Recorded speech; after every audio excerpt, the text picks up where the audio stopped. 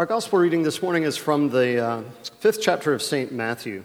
Jesus said, "You have heard that it was said, 'You shall love your neighbor and hate your enemy,' but I say to you, love your enemies and pray for those who persecute you, so that you may be children of your Father in heaven. For he makes his sun rise on the evil and on the good, and sends rain on the righteous and on the unrighteous. For if you love those who love you, what reward do you have? Do not even the tax collectors do the same?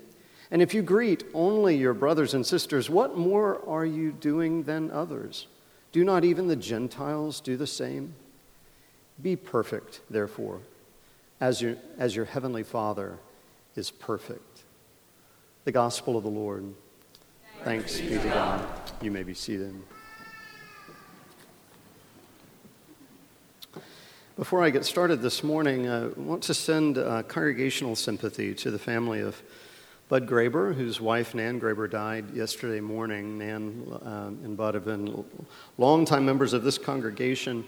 I might be making a mistake in saying I believe they were married 69 years, but then dated 7 years prior to that. So they knew each other for quite a good long time, I do believe. But it appears as though Nan's funeral service will be perhaps next Friday, but we'll let you know a little bit later on. And also to family of Diane Everhart, and of course that includes so many others in this family whose grandson Hunter died the other day. Hunter has been on our prayer list for a good long time, 2.5 years, 27 years old, died of cancer. So we extend our sympathy to Diane, her family, to all those who are affected by his loss. Let's pray.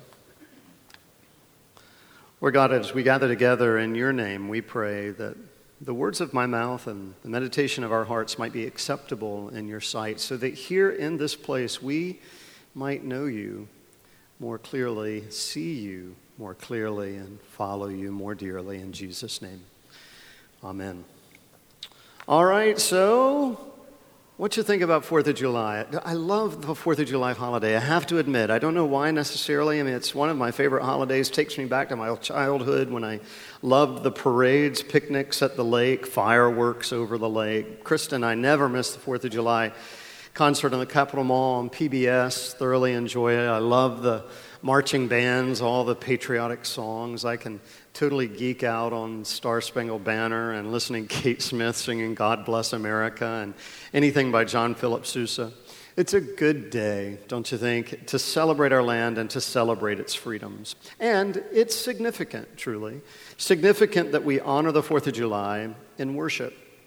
Now, I know that some would disagree, especially after a week like we've had. A lot of folks today are bitter, they're angry, frustrated, which to me, however, is all the more reason why today we intentionally pause. We gather together to give thanks for what is good, to pledge to correct what is wrong, and pray that God will accompany us into the future.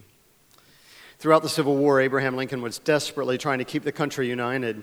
Soon after the Battle of Antietam, which, as you might remember, is when Americans lost more lives than on any other single day in our history, someone asked the president, "So whose side is God on, the North or the South?" And Lincoln's response was classic: "Sir, my concern is not whether God is on our side. My greater concern, is to be on God's side."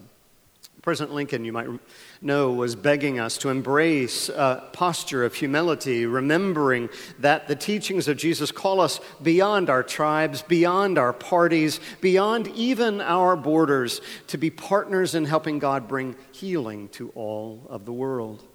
I believe it starts with this word, remember. The most outstanding leaders throughout history have encouraged us to remember that from which we came. John Adams said, "This day must be remembered as our day of deliverance, with shows, with games, sports, bells, bonfires, prayers from one end of this continent to the other, from this time forward and forevermore." Even Irma Bombeck. Who remembers Irma Bombeck, right? I mean, you're totally showing your age, right? Irma Bombeck even said this, hey, let's always remember our birth, but not with guns and tanks. Instead, with family picnics where kids throw frisbees, the potato salad gets iffy, and the flies die from happiness. You may think that you have overeaten, but friends, that's just patriotism. Every society needs a day to remember, a day to collectively gather together and remember the stories that make this day significant. Even Moses said to his people after escaping slavery in Egypt, remember this day on which you came out of Egypt. Remember and never forget. So today we remember. That's chiefly what we do. We remember the hopefulness of Washington, the brilliance of Jefferson, the courage of Frederick Douglass, the persistence of Susan B. Anthony. Remember the shoeless soldiers of Valley Forge, the blood-soaked fields of Gettysburg, those who died at Normandy, those who survived the fields of Vietnam. Remember the natives who long honored this land and the early settlers who struggled to survive it. Immigrants who arrived with nothing, refugees who just needed another chance. Remember the pilgrim, the native, the slave, the settler, the explorer. Remarkable women and men like Benjamin Franklin, Rosa Parks, Eli Whitney, Betsy Ross, MLK, FDR, Lincoln, Jackie Robinson, Henry Ford, John Muir, Walt Disney, Helen Keller, Maya Angelou, Steinbeck, Faulkner, Thoreau, Sandra Day, Edgar Allan, Ralph Waldo. Look, listen, just tell me this. If you're not sure there's something to celebrate in this country, then I'm not sure what history book you're reading, because it's a remarkable land filled with remarkable people, and I'm forever grateful to be a part of this country. But please, when we remember, we are also called to remember our mistakes, and we've certainly had our share. The inhumanity of slavery, the treatment of the Native American. As we have learned, our systems have at times been corrupt. Our leaders have at times been terribly immoral. But in this country, there has always been a remnant of good people who are trying to be better, citizens who fight for what is right. Why? Because they love this land. From amber waves of grain to purple mountains' majesty, from the Grand Tetons to Mount Mitchell, the Outer Banks to the Shenandoah Valley, the Redwood Forest to the Gulf Stream waters, the prairies to the Keys, the Piedmont to the canyons. This is an amazing land. Our first reading today is from Deuteronomy chapter 10. It's quite a remarkable reading. It's not written specifically for the 4th of July, of course, but I think we draw from it some remarkable inspiration that is useful and instructive for you and for me, especially on days like today. Here's the setting, Deuteronomy chapter 10. Deuteronomy, by the way, is fifth book of the Bible. It's for the most part a series of 3 sermons that Moses has prepared for the people of Israel as they're preparing to enter into the promised land. So when Moses, as you might remember, led the people of slavery out of slavery in Egypt, they found themselves in a desert, the wilderness, where they would remain for 40 years, even though the promised land was pretty much just right around the corner, a land that God said was flowing with milk and honey, a remarkable land. There they would find freedom. There they would find abundance. It's a gift, first and foremost, a gift from God, and God promised to walk alongside them every single step of the way. But God also asked for their obedience, a lesson it took 40 years to learn. But now they were ready to step into the promised land. Hallelujah. There was so much excitement, so much joy, so much anticipation. So Moses took the time to put things into perspective. And that's where our first reading takes up today from the 10th chapter of Deuteronomy. Moses says this, "Before you is a great gift of God. So now, O Israel, what does the Lord your God require of you? To fear him and to walk in his ways, to love him, to serve him with all your heart and with all of your soul, and to keep his commandments." And then these beautiful words, "For the Lord your God is mighty and awesome, who executes justice for the orphan and the widow, and who loves the stranger, providing them food and clothing. Therefore, you shall also love the stranger, for don't forget that you once were strangers in the land of Egypt. You shall fear him You shall serve him. You shall hold him fast, for he is your praise. He is your God who has done for you these great and awesome things that your own eyes have seen. It was a pep talk, really. I mean, it was sort of a valedictory address to a certain extent, and soon thereafter they'd step right into the promised land.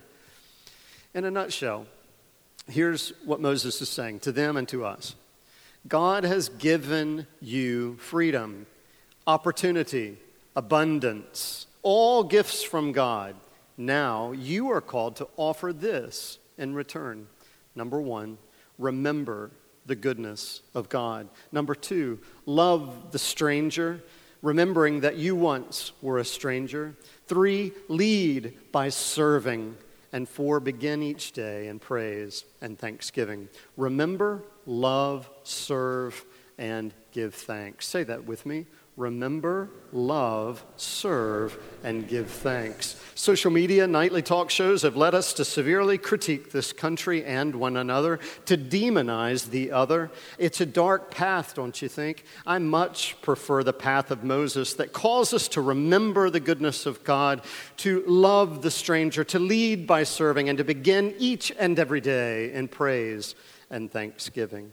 Our freedom, after all, comes with great, great responsibility to keep working hard at becoming a more perfect union.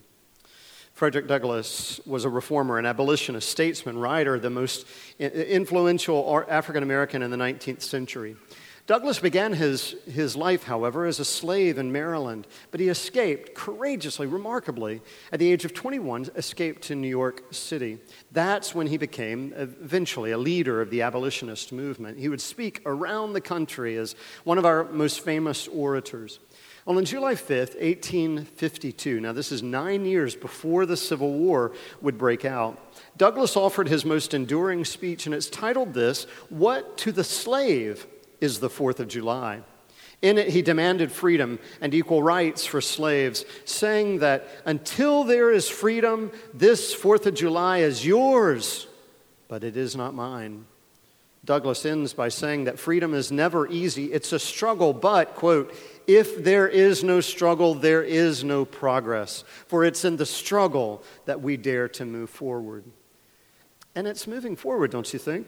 It's moving forward that matters most, which is part of the DNA of this country, as it turns out, to move forward. Oliver Wendell Holmes, who would become a Supreme Court justice, wrote this, "Greatness is not where we stood or where we stand, but in what direction we are moving. We must sail sometimes with the wind and sometimes against it, but sail we must, and not drift nor lie at anchor." As I said, when Moses offered this particular sermon, Deuteronomy chapter 10, our first reading today, when Moses offered that sermon, the people of Israel, they were preparing to enter the promised land, remember? Their future, bright, filled with expectation, brimming with pride, all of that. But here's the irony. The story was an oral sort of story that the people of Israel passed down from generation to generation in oral form. But that story wasn't actually written down until 400 years later, just after, now catch this, just after that same promised land had literally been destroyed, wiped out by a neighboring empire, the Assyrians. Suddenly, these Israelites, they now were homeless. They were desperate. They were afraid. They were asking, oh, what now? What do we do now? That's when the written form of this story of Moses first appeared.